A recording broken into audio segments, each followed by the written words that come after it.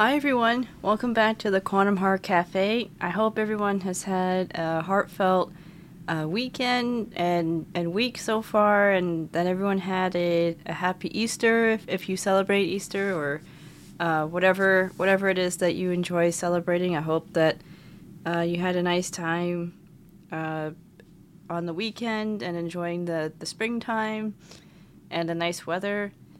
And so if this is your first time at the cafe, this is the Quantum Heart Cafe, and it's a podcast where I share my my interest and love of subjects such as metaphysics, coffee, of course, spirituality, the occult, and exploring those subjects through the books I read, as well as relating what I'm reading to real world events like the current affair, or I guess maybe like current affairs, or but the ones that you don't really hear about on the news, or you might hear about them, but the usually the story or the message is always like specific for, it's tailored for a specific audience, or they want to get across a specific message. So it's not always you're not always going to find the truth on mainstream media, no matter what where on the spectrum that so-called media channel falls on. So that's what this podcast is, if you're kind of new to it, and it's also a place where I hope to inspire others to read and and explore their own spirituality and their own connection with the creator or source or God or whatever you would like to call that that force, as well as thinking about, because I really do feel like humanity is at a crossroads right now, and it's kind of thinking about it's understanding the problem that, and trying to figure out where do we kind of go from here, in terms of like the rollout of the Web3, and the wanting to merge all life with synthetic life and so on, and that kind of thing. So we're kind of it is an important time, I think, in history, and this podcast may be a small voice, but I just hope that it's a place where I can share knowledge and share thoughts, and I hope that will inspire other people to read and maybe talk among themselves and think about these things too. And that being said, with the coffee, so I'm almost done my North Star coffee. I got that a couple of weeks ago because I'm an avid coffee drinker, and one of the reasons why I created the Quantum Heart Cafe is because a few years ago, when everything was in lockdown, I wasn't really able to go into coffee shops, and coffee shops are some of my favorite places to go. They're like libraries for me, and I could just relax, read a book, enjoy a cup of coffee, and so I kind of decided that, oh well, maybe I can take the coffee on the road, or do a podcast that's kind of like a cafe podcast, a cafe in spirit. So that's kind of where I got the idea for it. And I haven't been enjoying it so far, and just been trying out different. Now I've been trying it because before I was drinking like the store-bought coffee. Not that there's anything wrong with it. And now I'm trying out different.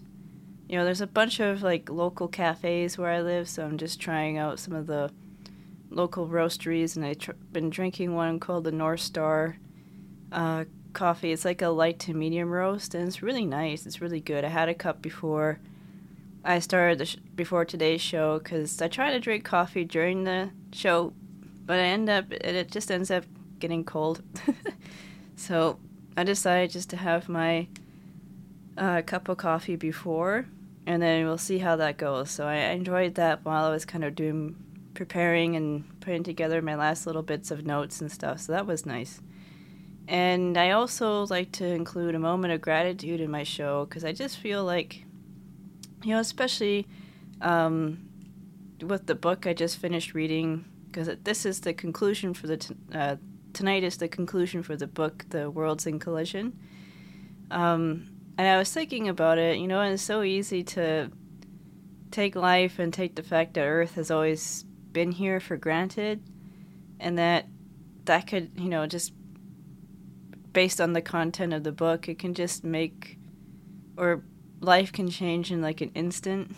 It's maybe not necessarily a gradual change, but it could be kind of a change in the matter of seconds or hours. Like it can be quite fast. So I am grateful just to be here, and it's also, the book kind of encouraged me to he didn't really say this in the book, but just reading it, and reflecting on it for the last couple of days, like, it's made me just kind of take a few steps back, maybe not be so quick to be impatient with people or be impatient with myself or anything like that. It's just like, what's the rush? Just enjoy life. And because, whether it's a world-ending calamity or maybe I get smacked by a car on the way to work or something, like, I won't be here forever. And if you're listening, you won't be here forever. And it's just, just part of the natural life cycle. So maybe it's just trying to take a step back and appreciate life more and having more compassion for myself and others and just, relax a bit, I mean, yeah, it's not easy these days. So I know sometimes that's easier said than done. But there is something that just to, taking a step back and taking in a couple of breaths and just remembering that, like, there's a huge cosmos out there and so much happens and things can change in an instant. So just being grateful for the moment, just taking a deep breath and just realizing that it's okay. Whatever thing it is, I'll get through it, and just trying to find the silver lining or the joy, even if it's difficult times these days.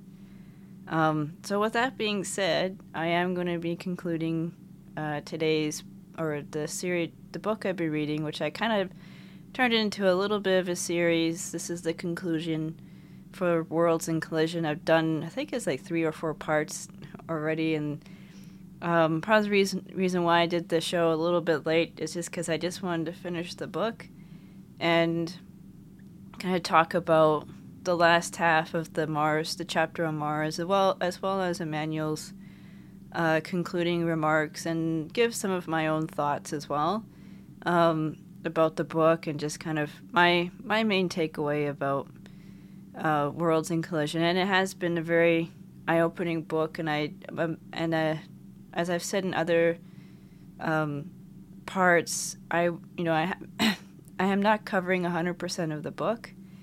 To do that, like, this presentation would be quite long, so I've only kind of have like a Cliff Notes version of it, or like highlights about what I thought was interesting and wanted to share. But I highly recommend, like, any of the books that I read on this show for people to, check out these books, because oftentimes, like, there's so many, like, especially in this book, there's so many quotes from, like, legends and stories shared in the book, and just details that, I wasn't able to capture or I wasn't able to add just because it would make the show really long. So I highly recommend, if you have a chance, or like ordering the book Worlds in Collision, preferably from a local bookstore, but if you can't, then, there's always the Amazon. I think this is also, I ended up getting it from Amazon, but if you can, just support your local bookshops, and if they can order you a copy, it's a really good book, really, really worthwhile, and it kind of puts so much into perspective.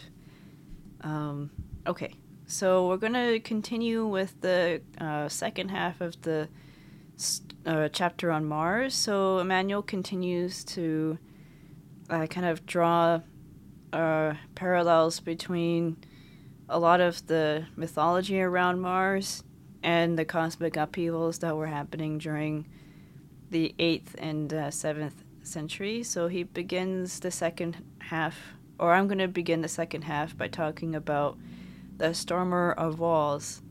So, following the upheavals where Mars threw Earth off her hinges, mighty earthquakes struck countries all over the world, and they shattered walls. And what's interesting is that in Homer's Iliad, he calls Ares the bloodstained stormer of walls.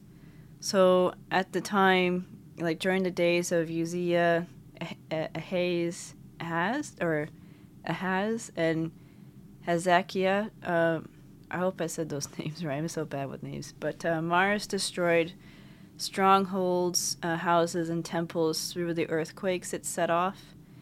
And Emmanuel thinks that these prolonged earthquakes happen because the erosion in the crust when the equator changed its positions, as well as the displacement of matter which is created between the two celestial bodies when they became attracted to each other.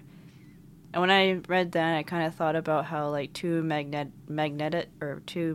being attracted to one another, and that, but they can't come together, so there's like that a lot of energy built up, and I imagine that one of the consequences is a lot of earthquakes, and there were a number of earthquakes during the 8th century, and there were many like breaches to city walls and temples, and these were recorded as well as repaired. So it's those recordings of the breachings and the damage to temples that kind of helped Emmanuel just a sense about how much or how many earthquakes were happening at that time. And then Emmanuel also talks about the steeds of Mars. So back in 1726, Jonathan Swift, who was a scholar and pamphleteer, he wrote that Mars has 2 satellites. And satellites is just another word for moon, or for moons, if you're not familiar with that term. And then Swift also noted that one satellite revolves in the span of 10 hours and the other in 21 hours. So Emmanuel wondered how Swift got that information, because back in 1726 they didn't have the optical equipment available just yet to be able to see the moons. So he suspects that Emmanuel read that somewhere, and maybe it was in Homer's epic, because Homer makes reference to Mars having 2 steeds, and steeds are another word for horse. And then Emmanuel also in the book references the terrible ones. So when Venus still had a bit of a tail when it came into contact with Mars, and in the tail there were meteorites, asteroids, and a bunch of gases, and they fell from the tail. Some of the material followed Mars, and then the rest of the material traveled out into space. So for the people at the time watching this happen, it must have been terrifying, because the debris from the collision between Mars and Earth would have eventually not Mars and Earth, Venus and Mars. Eventually that debris would have hit Earth, and so the new comets that were so what happened with the collision is essentially it did create new comets, or just a bunch of debris. So the new debris, it was running very close to Earth. And what's interesting is that Homer in the Iliad recorded that Ares was also accompanied by some terrible beasts called the Terror, Rout, called Terror, Rout, and Discord. So they're called Terror, Rout, and Discord. And then the Babylonians saw that Mars and Nergal, which is the Babylonian name for Mars, was accompanied by demons, and wrote hymns to them. The demons were attributed to also bringing pestilence and earthquakes, because I guess all the upheaval caused by Venus and Mars also introduced plagues of vermin into Earth, just from all the heat and everything that it created. And then the terrible ones were also they were also attributed to the Furies. And I don't know if you're familiar with Greek mythology, but there's these beings called the Furies. They're usually depicted as women. I can't remember exactly what they were tasked to do. Like they had a specific role to play. But yeah, they're attributed to them in Greek mythology as well. And then the Vedic hymns also reference the terrible ones, as well as Isaiah. He called the army of the Most High the terrible ones. So these frightful figures sent meteorites that destroyed cities. So I don't know, I thought that was kind of interesting how those meteorites and stuff and all that space debris was attributed to, these sort of nefarious entities. And then Manuel also talks about how, stones, how, like, the stones that fell to Earth from comets passing too close, they were, so at the time, back in the ancient times, the planets were seen as gods and goddesses, and the stones were thought to be divine missiles. So they were kind of feared by people, but then once they fell to Earth, they were often worshipped by the people. And then in the book, Emmanuel gives a couple of interesting examples of stones that fell from space and then became the site of worship for people. And one stone is the Kronos stone at Delphi, and the sacred stone of Tyre. They were both thought to come from Ashtir herself. And then the Temple of Solomon was built on top of a stone. It was called the Firestone, and it came from a comet that looked like a man wielding a sword, which was seen at the time of David. And then another sacred stone that fell is the Kaaba. I hope I said that right. Located in Mecca, and it's still worshipped to this day. And depending on who's telling the story, the stone either came from Venus or the Archangel Gabriel. So Emmanuel wonders what the connection is to the Archangel Gabriel, and if there's any connection to the planets and the archangels. And it turns out there is. So what was interesting is that the destruction of the army of the Sennacherib, who was the Assyrian king, during the prophecies that Isaiah was talking about. So he is said to have been, or the destruction is said to have been caused by a blast attributed to the Archangel Gabriel in both the Talmud and the Midrashic sources. And then later the blast would be attributed to Mars. So Emmanuel then wonders if the archangels are planets, and in the old Gnostic tradition, I hope I said that right, there were 7 archangels, and each one was associated with a planet as well as the constellations. And they were thought to help keep the universal order. So Emmanuel thinks that there is a connection with Gabriel and the founding of Rome. And what's interesting is the name Gabriel is another name for Mars. So the ancient Jews knew the blast that took out the Assyrian king was from Mars Gabriel.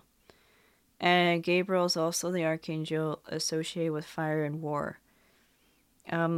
There are also some rabbinical sources that also attribute the destruction of the Assyrian king's army to the archangel Michael, or to both archangels.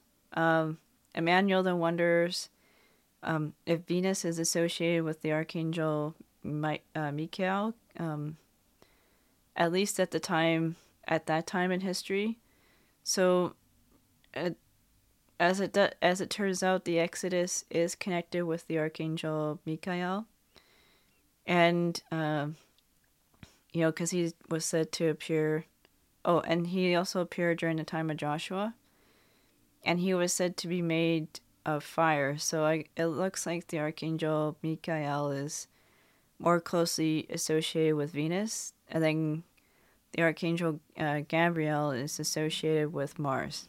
And I'm not sure about the other 5 planets, which archangels they were associated with at that time.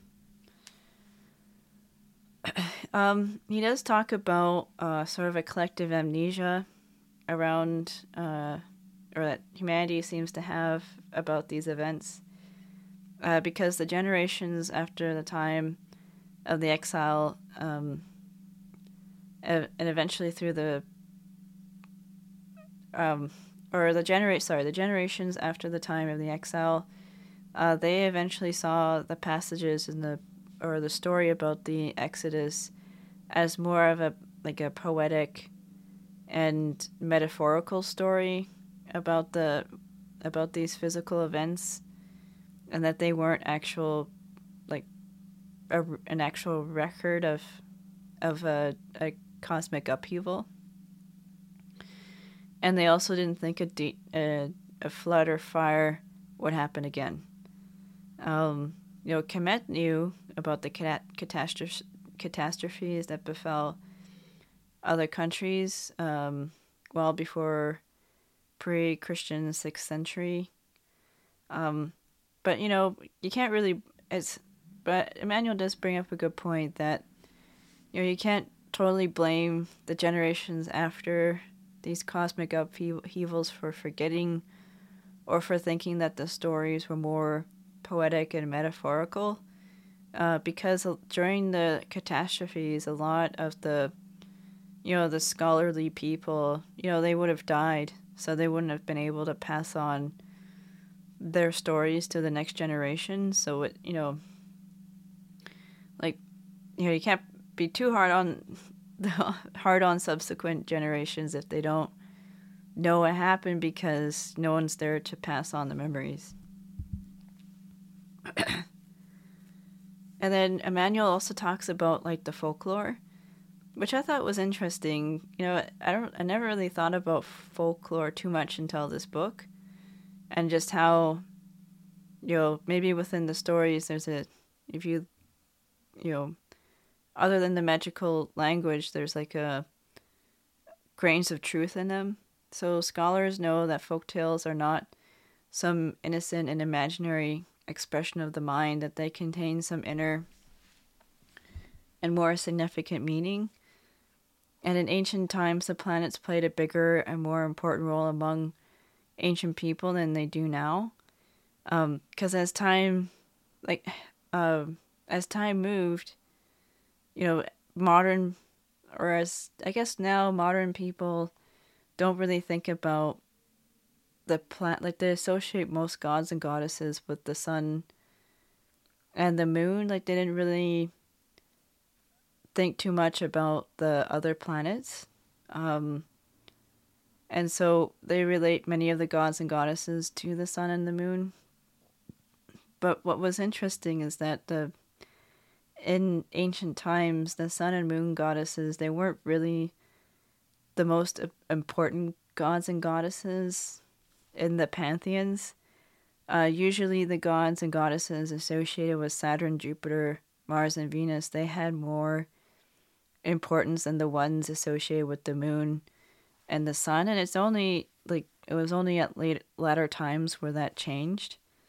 And even within astrology, the big heavy hitters aren't really the sun and the moon, and usually the outer planets have more sway and a heavier presence in astrology. Let's say a natal chart, they usually have more prominence in a natal chart than the inner planets do. And not that the inner planets don't have any sort of importance, they do, but they just it's like the bigger planets just have more of a sway.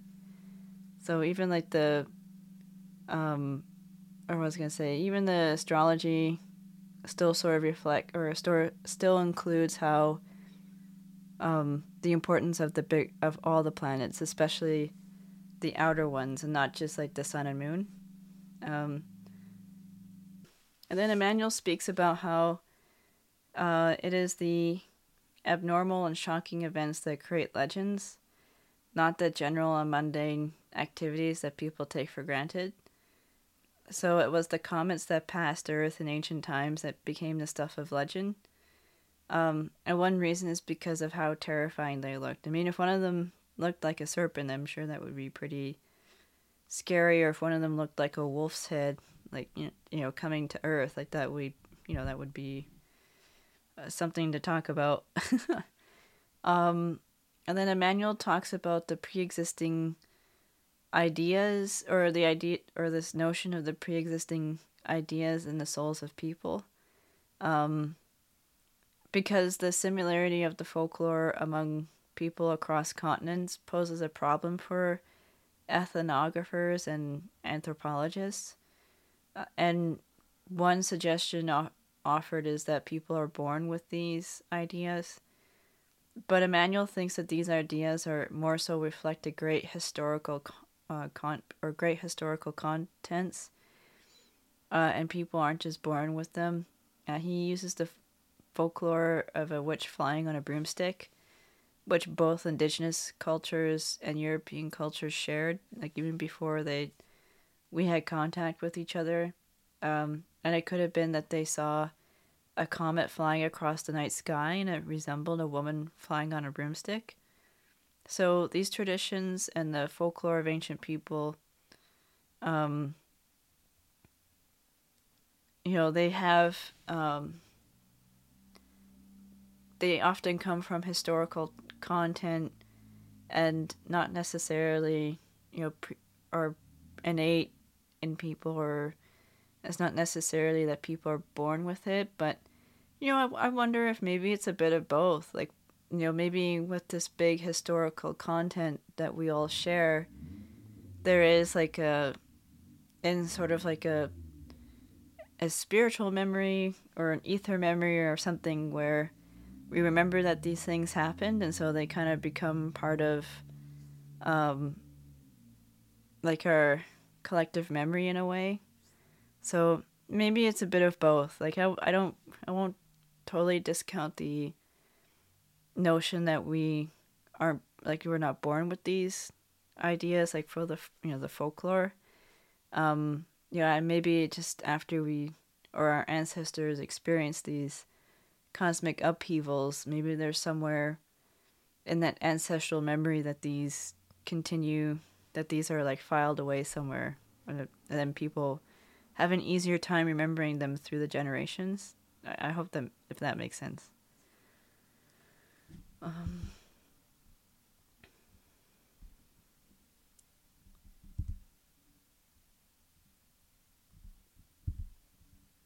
And then what was and a really interesting section was that about Mars, is that he talked about how Earth's poles reversed.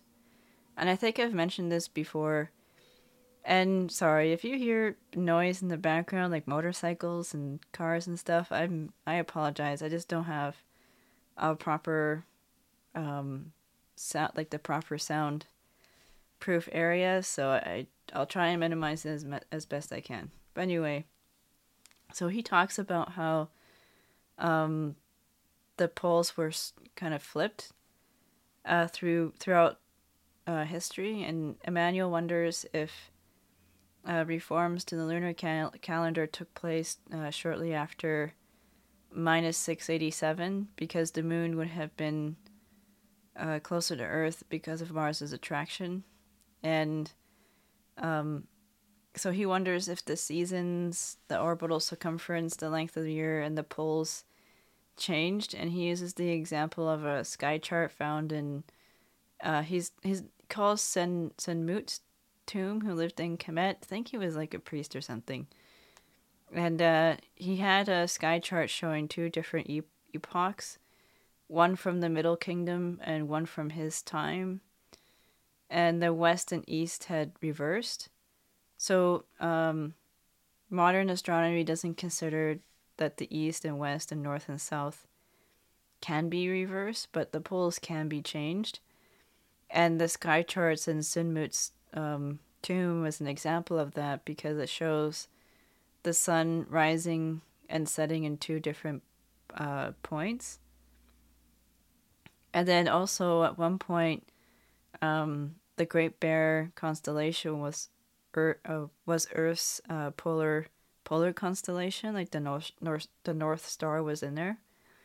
And then after a catastrophe, the polar constellation changed to the Little Bear, which suggests that Earth's axis had tilted.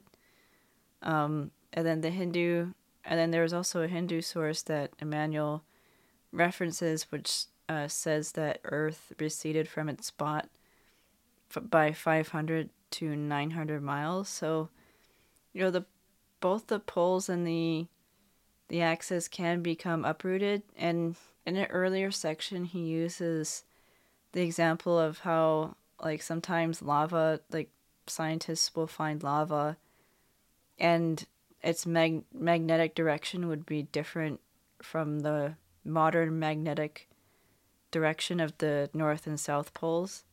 So that's another example of how the poles may have been reversed, because maybe at one point, the magnetic poles were different, and the lava with reversed polarity would be an example of that.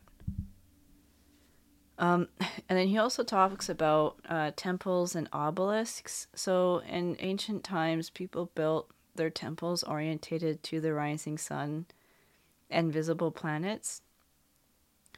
There have also been temples found where the orientation to the direction of the rising and setting sun was changed from its original orientation. Like, they found that the foundation of the temple, like the original foundation and its orientation to the sun, they found that had been changed. Like, a new foundation was put on top of the old one, and that would reflect a new orientation to the sun, which would normally happen after a world catastrophe. And then the temples of more present times have their orientation, the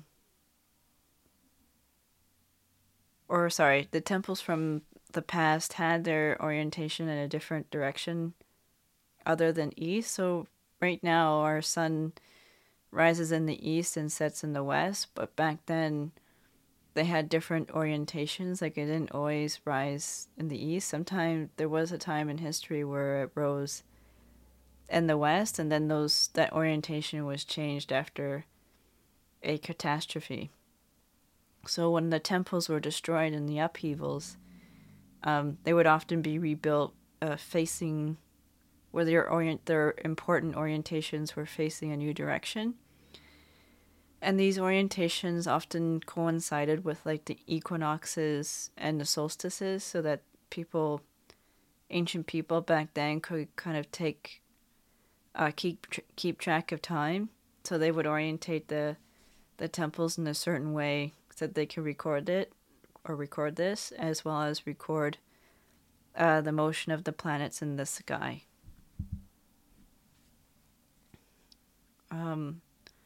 And then when the poles changed, the regions previously in the polar region began to melt. And so what that means is that countries that were once, or land masses, I should say, that were previously in the polar region, so that was like the cold regions, the ice would then begin to melt. And then those regions land masses that weren't in the polar regions but got moved there, they would begin to freeze. And this could be what preserved the mammoths during all this time. It's not what killed them off right away. Emmanuel thinks that what killed them was either electrocution or asphyxiation, but the freezing and the ice is what preserved them, because when researchers found the mammoths, they were like perfectly preserved. Like, they still found vegetation in the mammoths' stomachs, and I think a dog ate one or bit into one or something and didn't get sick. So the creatures were perfectly preserved in the ice, but something else killed them.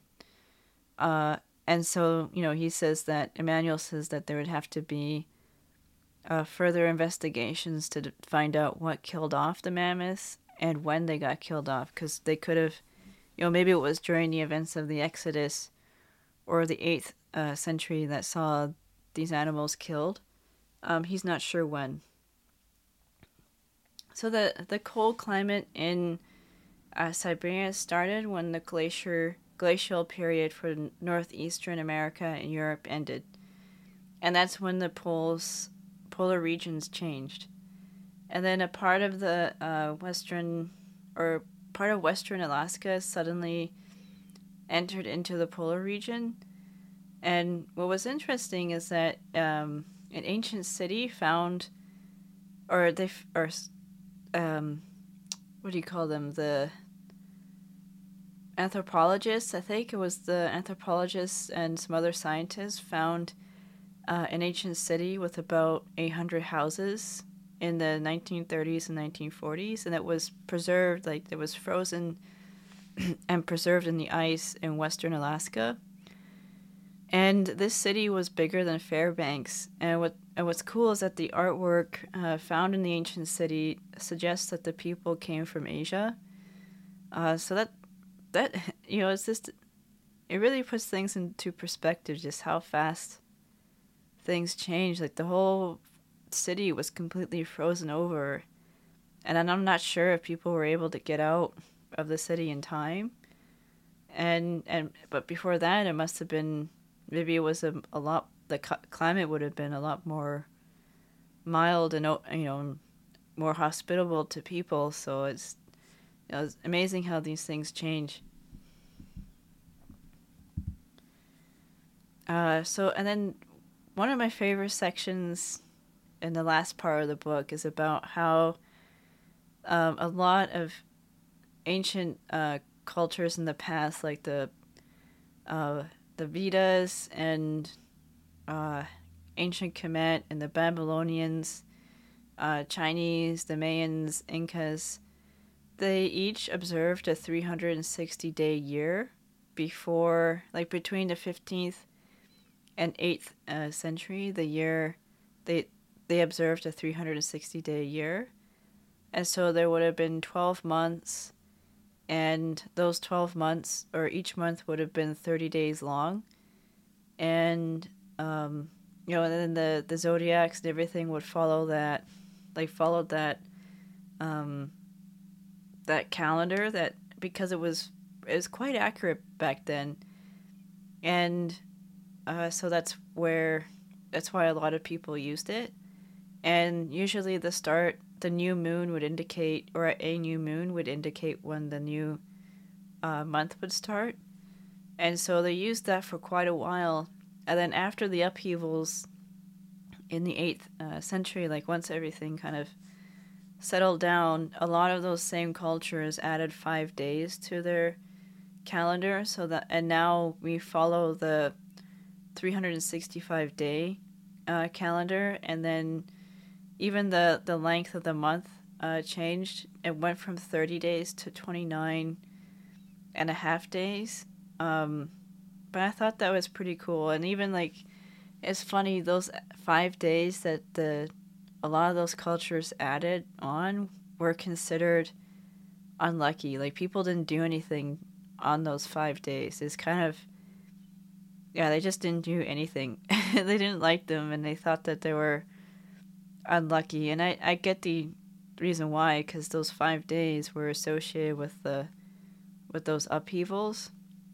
But they had to add them because, Earth had changed after that. And so in order to keep the proper time and calendars and so on, they had to add those 5 days in. And then between the days of Uzziah and the days of Hezekiah, which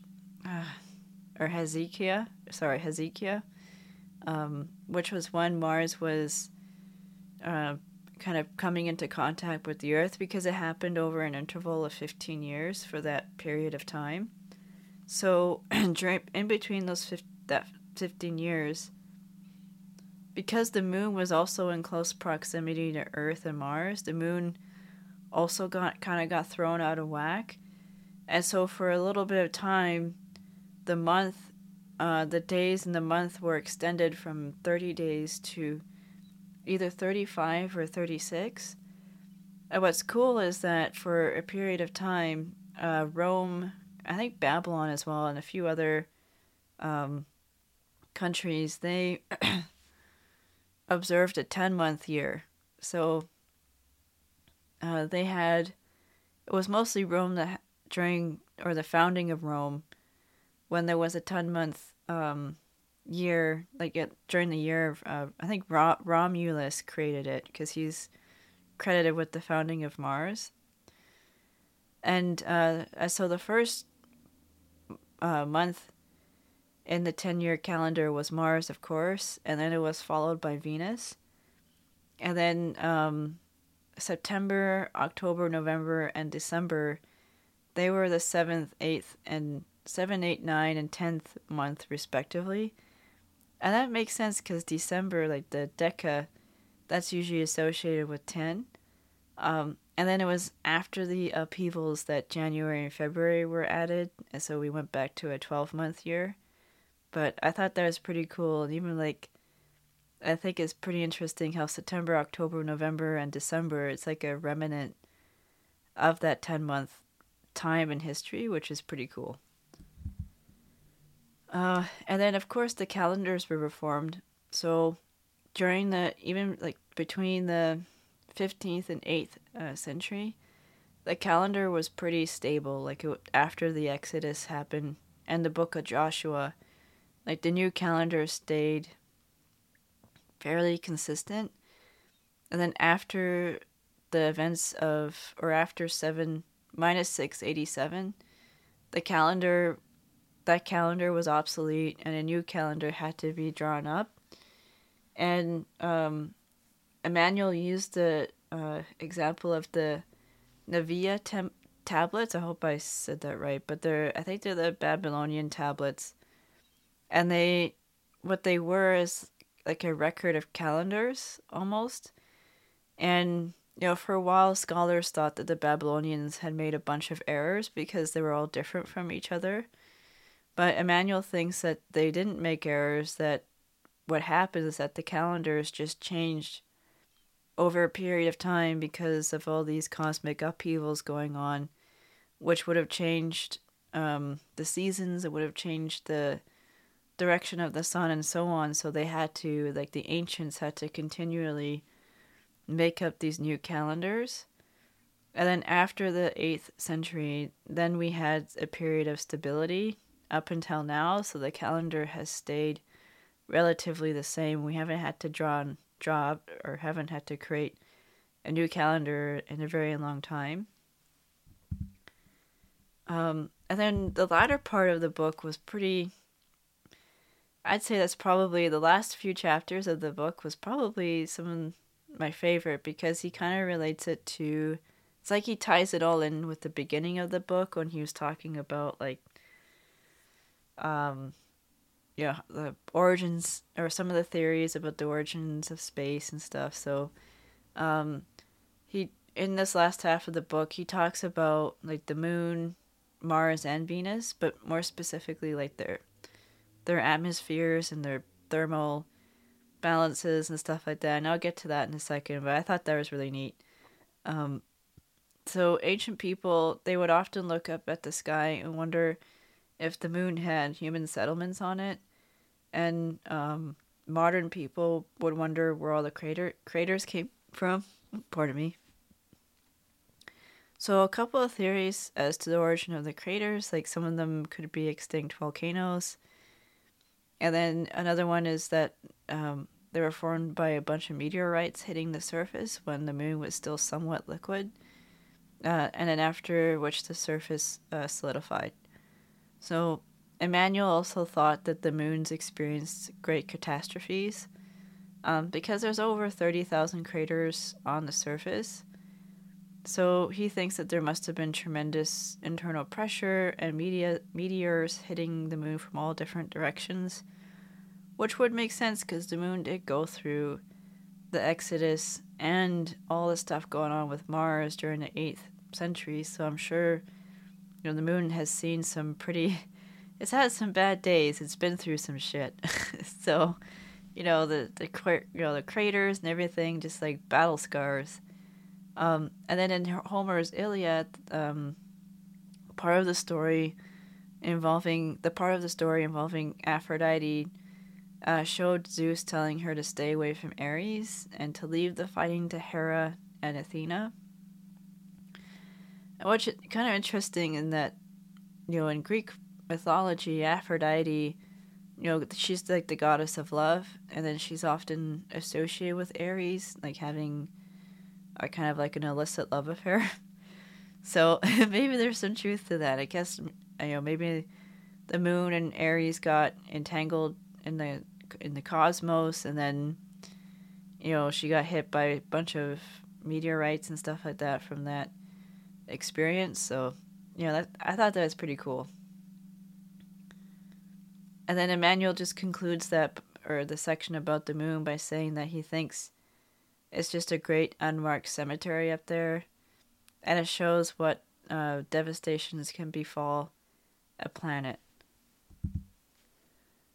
And then the planet Mars. So he does talk about how Mars has some similarities between with Earth, and the example is the length of days. So Earth, typically we have a 24-hour day, and Mars is pretty close to that too. I think it's like 23, or it's between 23 and 24 hours a day. And I mean, there are some other similarities with both planets. And then he also brought up the canals on Mars because some astronomers think that intelligent life created those canals. And, Emmanuel wasn't sure about that, but he does say that if there was intelligent life on Mars, that it could have been wiped out from all those cosmic upheavals. And I don't know if there's anything on there or any intelligent beings on Mars. There could be. Maybe we can't see them with our instruments just yet, but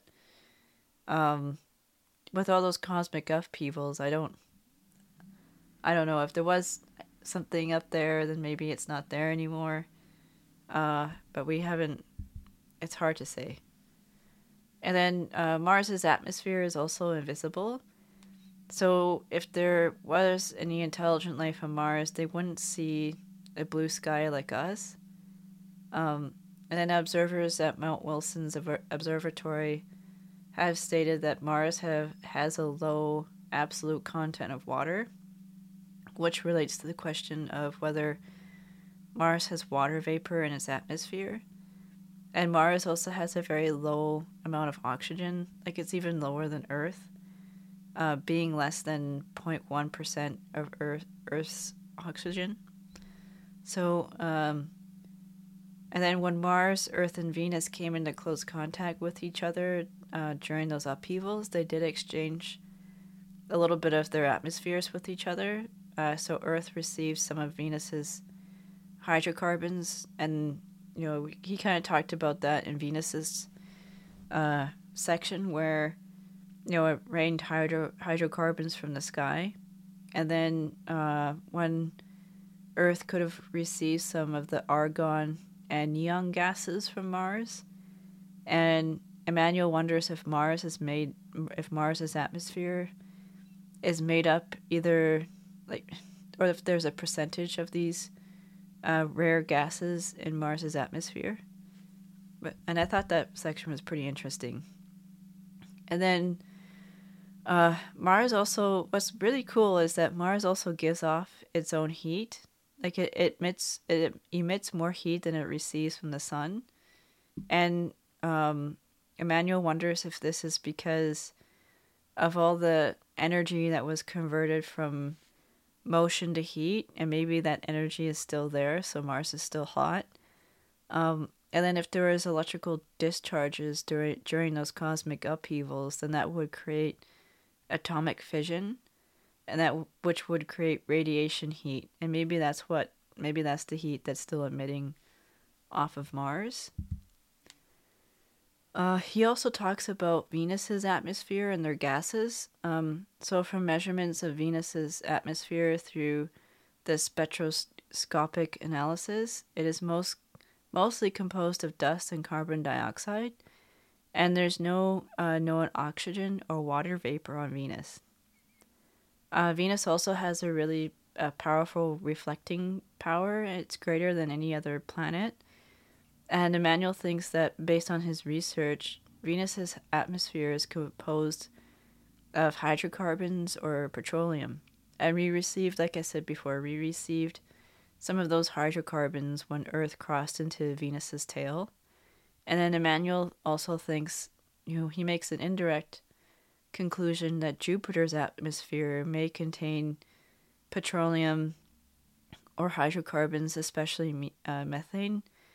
And he kind of talks about that, given that Venus could have been a comet ejected by Jupiter at some point in the past. And then the source of the petroleum, because there's the theory that petroleum comes from organic matter, Emmanuel wonders if there's vermin on both Venus and Jupiter, and that these vermin are the source of the petroleum or the hydrogen or the hydrocarbons, because they would be the ones, like their dead bodies would make up the organic matter. And then the same thing, similar to Mars, Venus also emits its own heat. And what's interesting is that Venus has a uniform temperature for both the day and night hemispheres. And so this heat could also be from the conversion of energy, or the conversion of heat from motion during the upheavals, which would create a lot of heat, which would make its core still hot. And then if there's still oxygen on Venus, then if it's interacting with the hydrocarbons, then it would create petroleum fires on Venus, which would also contribute to it being a very hot planet. And what I thought was interesting, so the last part of the book, the conclusion, is that Emmanuel, he thinks that it is possible that we are going to have a major catastrophe again, and this time it could be more fatal, because there's a chance that Pluto and Neptune could collide in the future, or Pluto and Triton, and Triton is Neptune's moon. They could collide in the future. Another possible source of upheavals is Jupiter's moons. They're not on a stable ecliptic with each other, so they could collide and set off other collisions in the solar system. And also an asteroid could pass the path of Earth or Mars and collide, causing and I guess it already happened with the dinosaurs. So it's not uncommon or it's not unheard of for these things to happen in the universe. And so, a lot of people are mistaken in thinking that the world has undergone millions of eons of undisturbed evolution. We have not, and will continue to do so for another million or more, for another million years or so. The average person is not afraid of world-ending events anymore, and we cling to our possessions, land holdings, and fight over expanding territory, forgetting that cosmic upheavals can have caused the end of kingdoms in a matter of minutes, and that what happened during the Exodus is a perfect example of that. It completely ended the Middle Kingdom in Egypt, and then cosmic collisions are just a part of the universe and are a natural phenomenon, and that humanity's time on Earth could come to an abrupt end. And I just wanted to read, there was one little passage. It was a quote on for the very last, for the end. I just wanted to share it because I thought it was kind of, it's something that, it's a view that I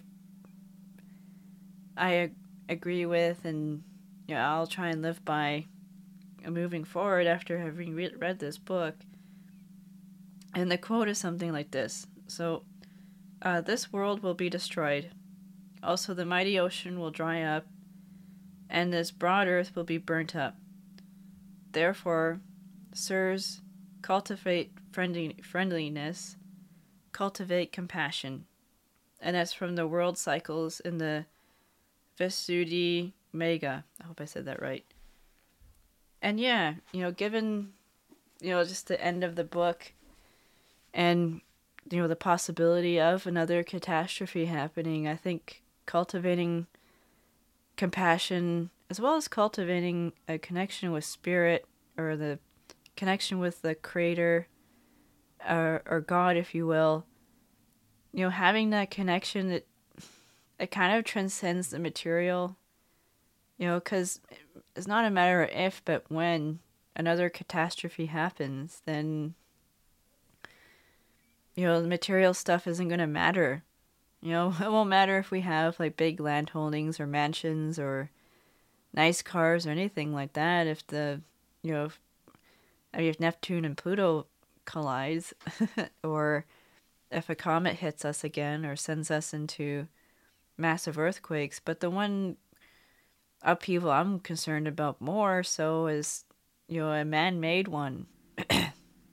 All this technology that they're coming up with, synthetic life, and messing around with making chimeras and messing around with bacteria and putting, there was that story where they put, I think it was wheat genes into chestnut trees. Doing all these things and pretending that we're the masters of the universe. Like, I think there's a danger there that we could end up creating our own upheaval. It's bad enough, let alone the universe. If the universe has, if there's an upheaval caused by the planets or something, there's not much we can do about that. And it is part of the universal cycle. Just given that, maybe the planets have their own death, just have like we have our own lives to live and our own deaths, that maybe the planets have their deaths, and maybe colliding with another planet or getting hit by a comet is like the equivalent to getting hit by a car for us. And, planets may have their own natural life cycles, and they have their birth and their life and maturation, and then eventually they die. And so eventually Earth, Mars, they'll have their own death as well. And even the asteroid belt is theorized to have been a planet at one point that collided with, maybe it was a meteor or another comet, and now it's all shattered to pieces. So, I mean, I'm not trying to be bleak or anything like that, but more so that just maybe maybe rather than just material, maybe cultivating compassion and kind of the spiritual within ourselves, like, can provide far more meaning than just trying to cling to possessions, which they can be taken away in a heartbeat anyway. Rather, if it could be I've seen with like some of the, the so-called fires in Layton, BC or California, like, people losing their homes and everything in the flash. It all changes in a blink of an eye. It's so fast. And so maybe it's just having the gratitude and compassion and cultivating that compassion for one another, because we won't be here forever. And I know that's not always easy, and I get pissed off with people too, and get pissed off with myself. But, just kind of keeping that in the back of my mind, like before I get quick to anger, maybe it's, quick to annoyance. Maybe it's just taking a step back and remembering that, like, this is all temporary, and just to, maybe the point is more of a spiritual, compassionate way of being rather than just a material one. So with that being said, I appreciate everyone stopping by. I'm going to start another book next week, a new one called Emergence. And I saw it in a used bookstore, and it reminded me of the book I read, the one before Worlds in Collision. I read The World Sensorium by Oliver L. Reiser, and he often used the word emergence because, he's all about the creating this collective world brain. And so I saw the book and I was just like, oh, wow, that looks kind of interesting. Maybe I should read it. So I'm going to read that one, because over the course of in the next little while, I'm going to be talking more about like the token economics and like the spatial web and Web3, and learning more about that myself, because I know I've often mentioned it, and I've mentioned Alison McDowell's work too. And she's a really cool researcher, and she's done a lot of work on researching and putting together the pieces about what's going on in terms of like the rollout of Web3 and human capital finance, and like the this push towards synthetic life.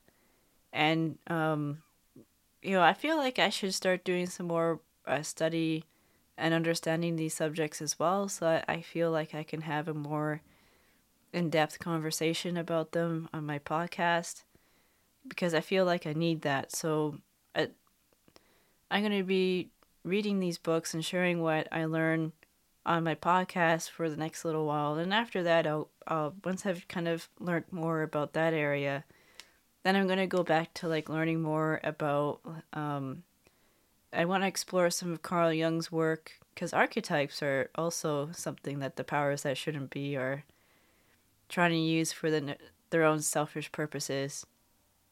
So learning more about archetypes, learning more about Carl Jung and some of the other stuff I'm interested in reading. But before that, I do really want to explore these really important topics like token economics, and share that with you guys through these podcasts. So that's what I'm going to be focusing on for the next little while. And thank you for stopping by the cafe. And I hope you all have a lovely day and week and weekend. And talk to you all soon. Bye-bye.